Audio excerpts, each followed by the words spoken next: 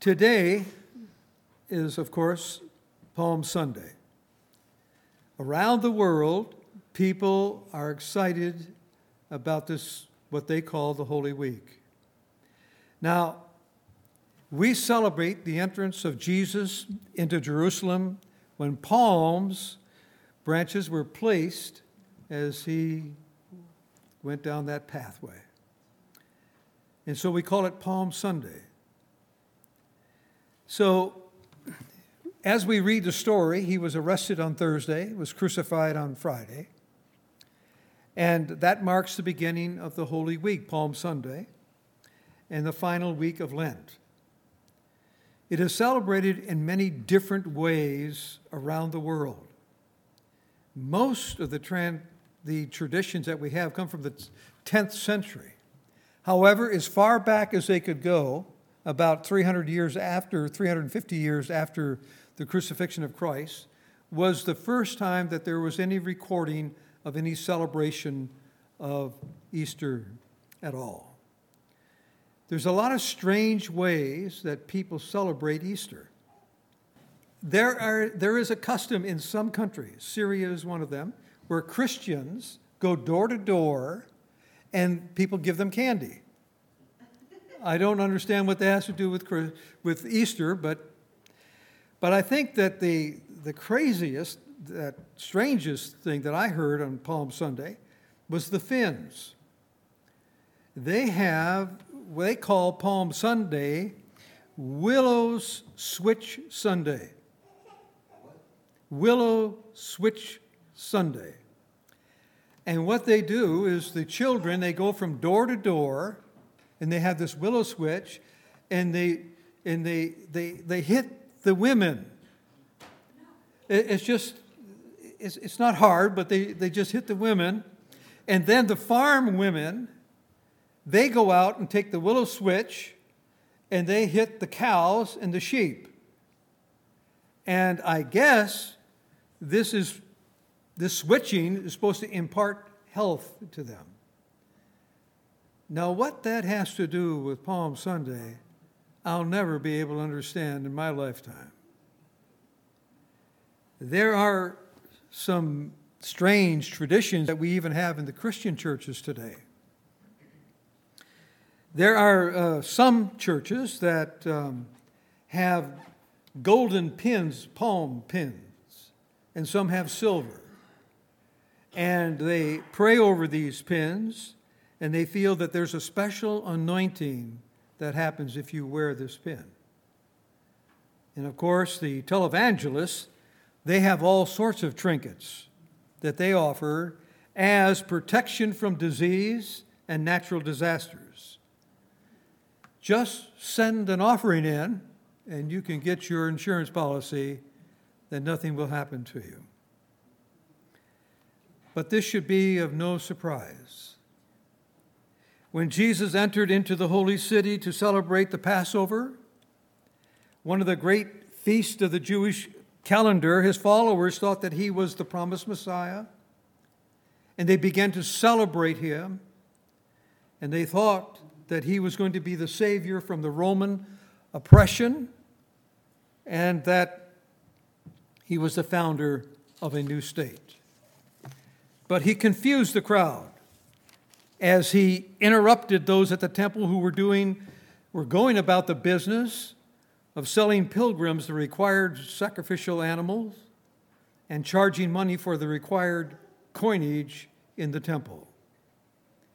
But then he began to speak of his death, about being a necessary means by which the kingdom of God would come. And by the end of the week, most all deserted him. The crowd went from blessed, the Bible says, blessed be the King who comes in the name of the Lord. Peace in heaven and glory in the highest. Yes, they went from praising him, and 5 days later, they were saying, crucify him. And they all left him. The Pharisees and the people of that day had a real problem, but so do we. If we do not know who we are in Christ, our hearts, apart from grace, will be just like theirs. And we will find ourselves on Friday mocking him as well. Are you on the wrong side of Easter? The real meaning of Palm Sunday was to show us who he is. He has perfectly made himself known by his actions, his words, his presence, his love, and his forgiveness. But look around us. Just stop and think for a moment. The inability that even the Christian church has with loving one another. It's reaching frightening proportions. Emotional detachments. Maintaining that our distance from one another is healthy. It's prescribed as a solution from pain. And look at the neglect and the abuse of children and even the elderly that we see today. Look at the marriages where they are living together in loneliness and in hate. Why is it so difficult for us to genuinely love each other as Christians? Could it be that we are living on the wrong side of Easter? It's easy to imitate love if you don't really have it. We know how to do it. We know the loving terms, we know the gestures, but we have to put a false image on in order to pull it off. And so we fake it to make it. In the Bible, in John 13:34, it says, "A new commandment I give to you, that you love one another, even as I have loved you, that you also love one another." And then notice in 1 John 2:7, "Beloved, I am not writing a new commandment to you, but an old commandment, which you have had from the beginning. The old commandment is a word which you have heard." And what did they hear in the Old Testament? It's recorded in Leviticus 19:18. "You shall not take vengeance, nor bear any grudge against the sons of your people, but you shall love your neighbor as yourself. I am the Lord." The commandment to love is both old and new. However, when Jesus came, he interpreted it in a radically different way. Jesus taught that love is a force and the identifying mark of the Christian community. It is the key to walking in the light. The commandment to love is the key. It's the key to our understanding the Bible. It's the key to understanding the Lord. And it's the key to understanding each other. The Bible says that love is the fulfillment of the law. Never before in the Old Testament had obedience been related or trusted to a principle. A law always hedged it. So again, the question is, are you living on the wrong side of Easter? Romans 5:5 says this, "And hope and does not disappoint, because the love of God has been poured out within our hearts through the Holy Spirit who was given to us." True love comes from God. True love is not something that we practice. It is something who we are. If you are born again, you have a new nature. It is your nature to love. Then people say, well, why is it so hard for me to love then? I've accepted Jesus Christ, I'm born again, but sometimes it's just so hard for me to love people. And that's because there's so much confusion in the Christian church today. People hear that sermons on love and joy and peace, and they expect to find that in the church, and rightly so, we should expect to find it in the church. But instead, they experience rejection, prejudice, and if they stay long enough, they find that if they don't meet a certain standard, then they feel the rejection from the people. But I cannot tell you how much I appreciate the spirit here in this church. It is a demonstration of the power and the love of God, because it is hypocritical to reject anyone because you don't like his or her behavior. The Bible says we are to be devoted to one another in brotherly love. The basis for concern for one another is not how well we know the person or whether we enjoy one another or not. It is that we are related to one another. That's the issue. We are related to one another. We are brothers and sisters in Christ, so we are related to each other.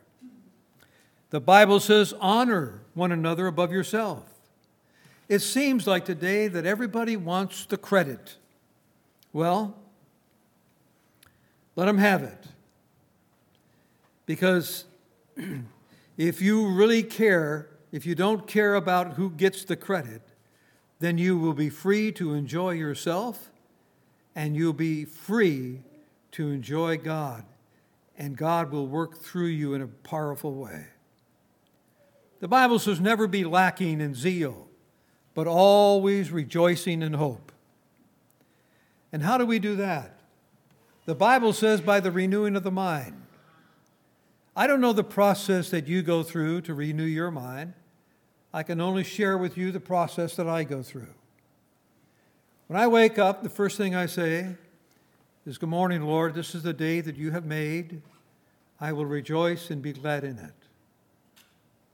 And then as I get out of bed, I start thinking about, and it seems like it's just a natural thing for me to do now. I start thinking about how Christ came to me and knocked on my door over 50 years ago. And I responded. I didn't fully understand what I was responding to, but I knew that there was a vacuum in my life, and I knew something had to fill it. And so I thought, maybe it's God. Maybe it's Him. And I accepted Him as my Lord and Master. And then I found out that He gave me a new heart. And He gave me a new human spirit. And He did all this while I was a sinner. And then I found out that the moment that I said yes to Him, I became a saint. I didn't feel like one, I didn't act like one, but the Bible says I was one. I was a saint who still sinned. And He did this. He knocked on my door, knowing that I was going to sin again and again and again. In 2 Corinthians 5:17, the Bible says, "Therefore, if anyone is in Christ, he is a new creature. The old things pass away. Behold, new things have come." Then the Bible says that He sealed me. In Ephesians 1:13, it says, "In Him you also, after listening to the message of truth, the gospel of your salvation, having also believed, you were sealed in Him with the Holy Spirit of promise." So the Bible did one other thing for me. He seated me in the heavenlies. He wanted to make sure that I knew that it was a done deal, so I would never have to go back. This is the renewing of the mind. To look back and see what had happened to you when you said yes to Christ. Now you can bet that Satan has a tape whispering over and over again in your ear, "You are not good enough." He comes to the Christian, the born-again Christian. Remember, Satan is the accuser of the brethren. And so he says to him, he says to the Christian, he says, you're just a lukewarm Christian. You don't do anything. You don't witness. You don't do this. You don't do that. You're just a lukewarm Christian.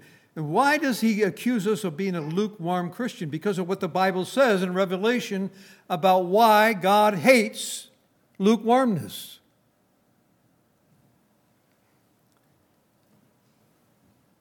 He hates it because it is an outward sign that we are not walking in the Spirit.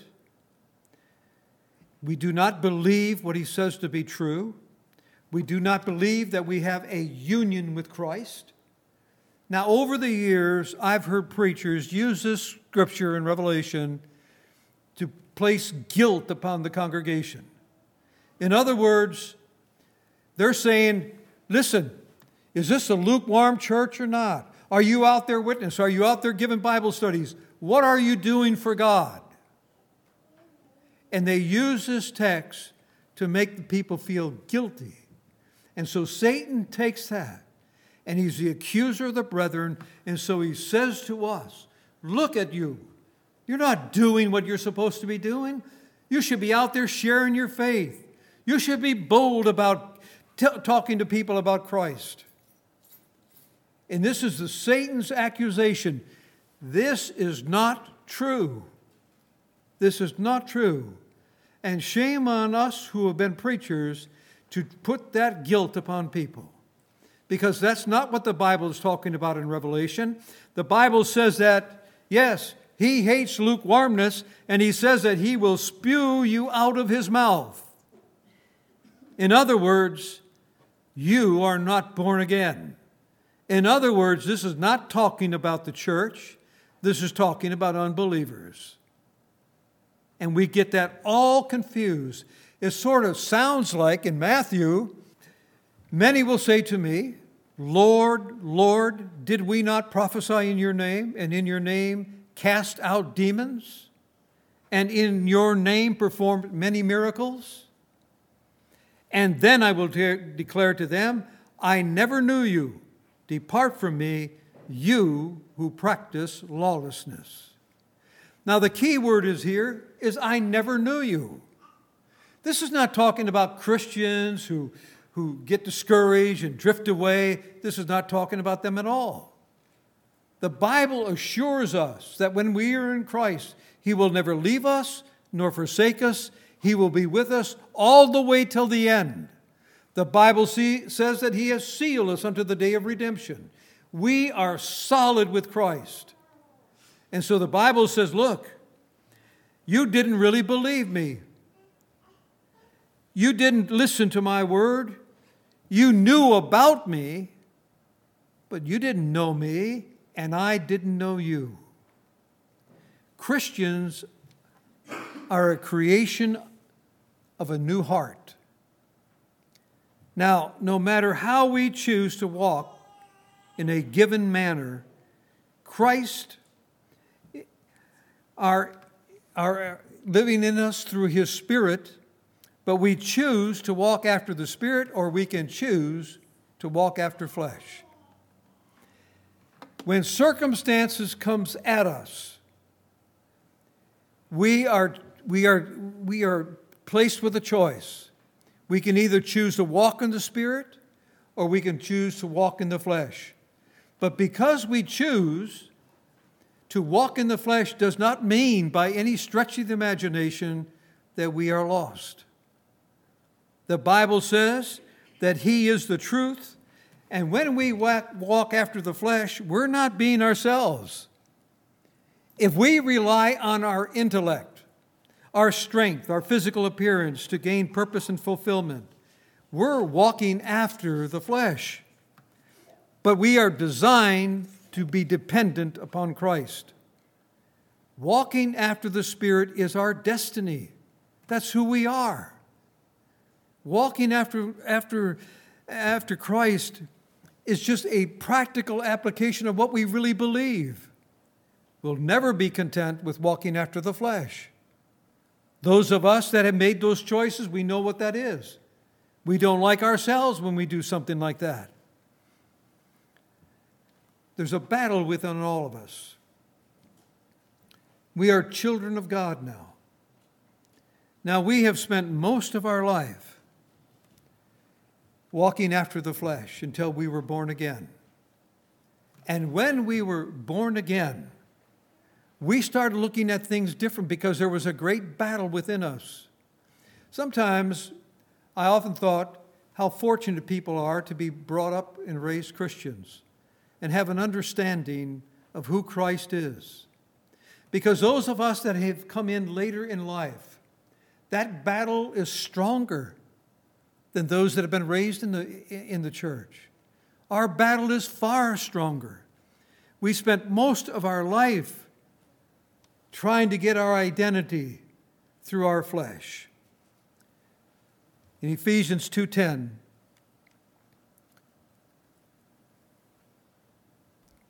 the Bible says this, "For we are his workmanship, created in Christ Jesus for good works, which God prepared beforehand so that we would walk in them." So the Bible says that we are his workmanship.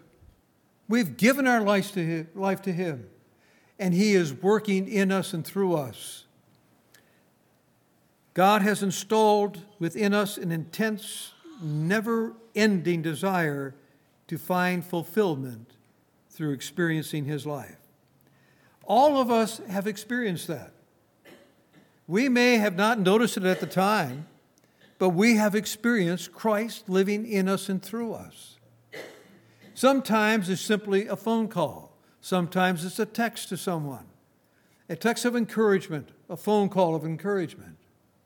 We've all experienced it. And what a joy it is within us when we sense that God is living through us. We may not understand all the circumstances. I remember years ago, I decided that I wanted to do something, but I didn't want anybody to know it.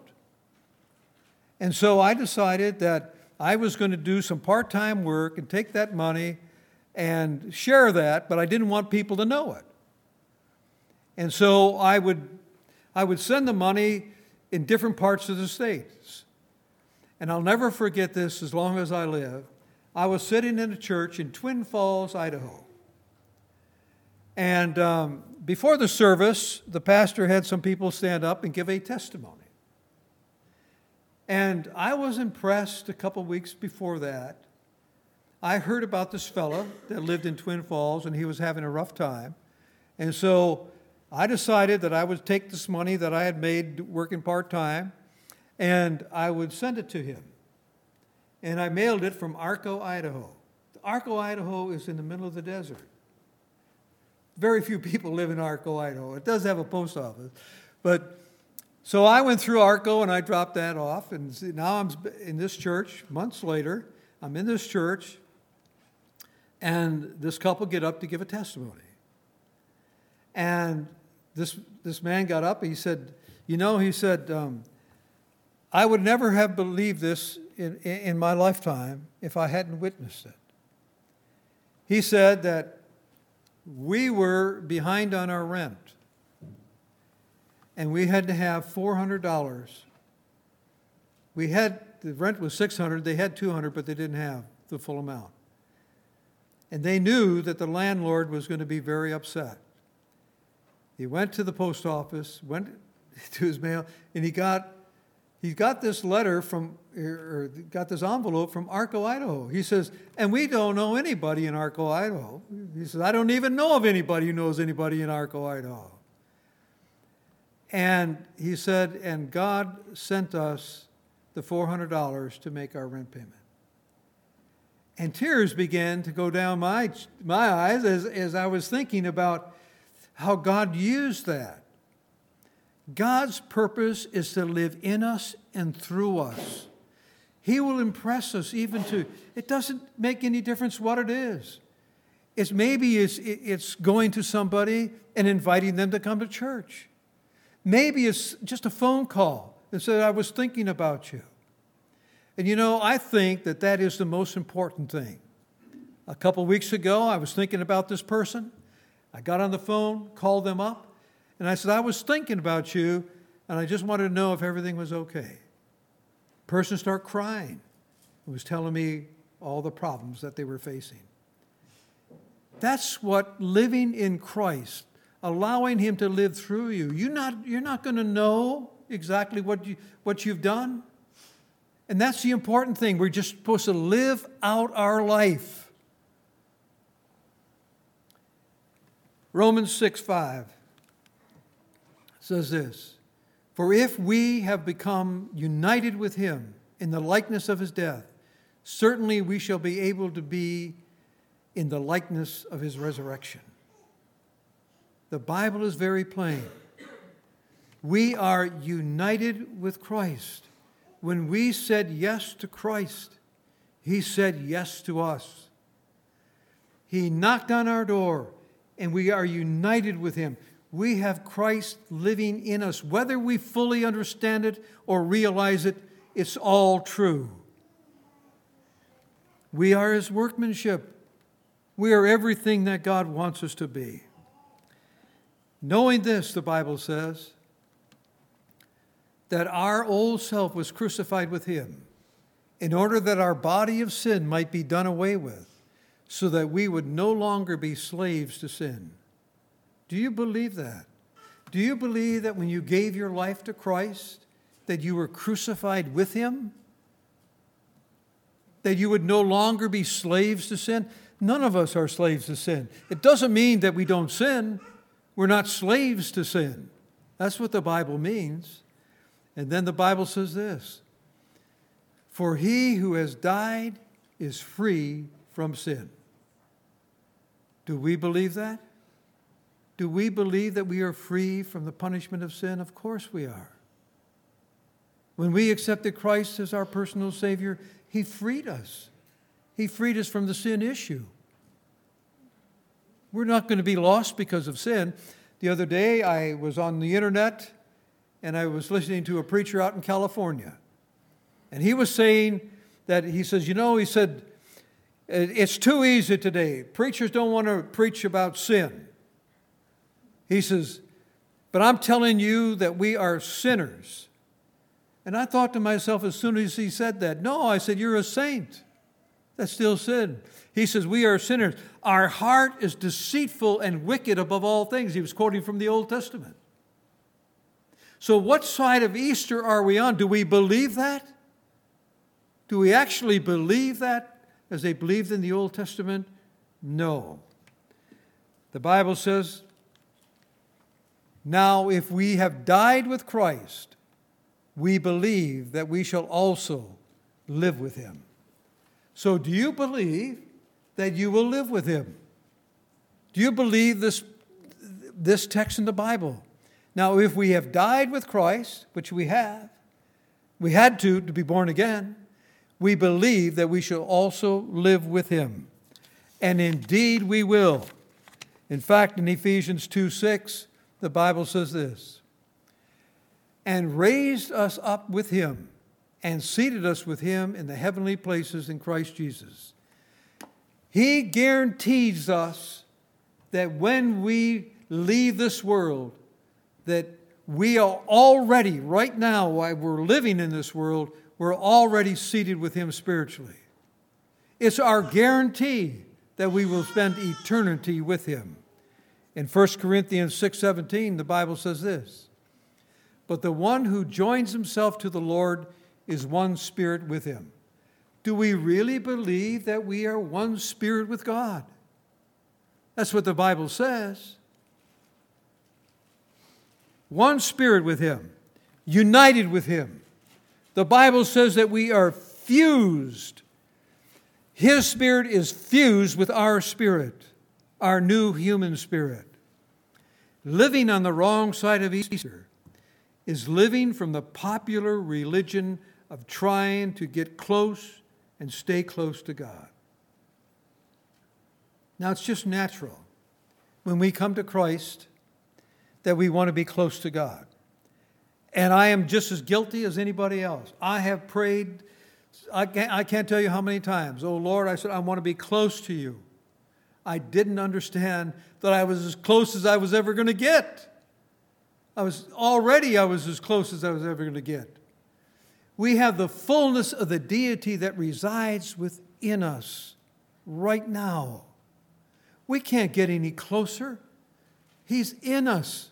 We are as close as we will ever get. So we need to quit trying to get close to God. I know that in some fellowships, they have all sorts of different programs for us to get closer to God. Whether it's studying the Bible, whether it's prayer time or quiet time or whatever you want to call it. I know that there's a lot of Christians who feel that they're going to get closer to God by doing it. These things are wonderful, but they're not going to get you any closer. You're as close as you'll ever be right now. We are growing, yes, it's true. We are growing in our knowledge of God, and we are understanding His love better now than we have a year ago. When I look at what God has done, I just say, wow, what a God. What a God who would accept me, a sinner, knowing that I was going to sin again and again and again, and wrap His arms around me, bring me into the family of God, calling me His child. We are everything to Him. We are pleasing to Him. We are a pearl in His hand. Now, next week we're going to talk about a time for new beginnings. And sometimes it is a time for new beginnings. Once we begin to understand the resurrection of Christ, once we begin to understand exactly what took place with us after Easter, that we can put all these things that we've been taught to the side and latch on to what Christ was trying to teach us while He was alive here on this earth. He promised us everything. He promised us life. He said, if you have me, you have everything. You have life. He says, if you have me, you have the Trinity. You have the Trinity dwelling within you. You are a holy temple, He tells us. You are everything that I want out of a person. And you may be saying, well, then his want list isn't too high then. No, it is high. It is high. Because He looks at you differently than you look at yourself. We look at ourselves, we look at our track record. A lot of us we don't have a good track record. We always wish we would have been more faithful. We always wish we would have done this. We wish we would have done that. But God isn't interested in you doing anything. He's interested in Him doing it in you and through you. That's all He's interested in.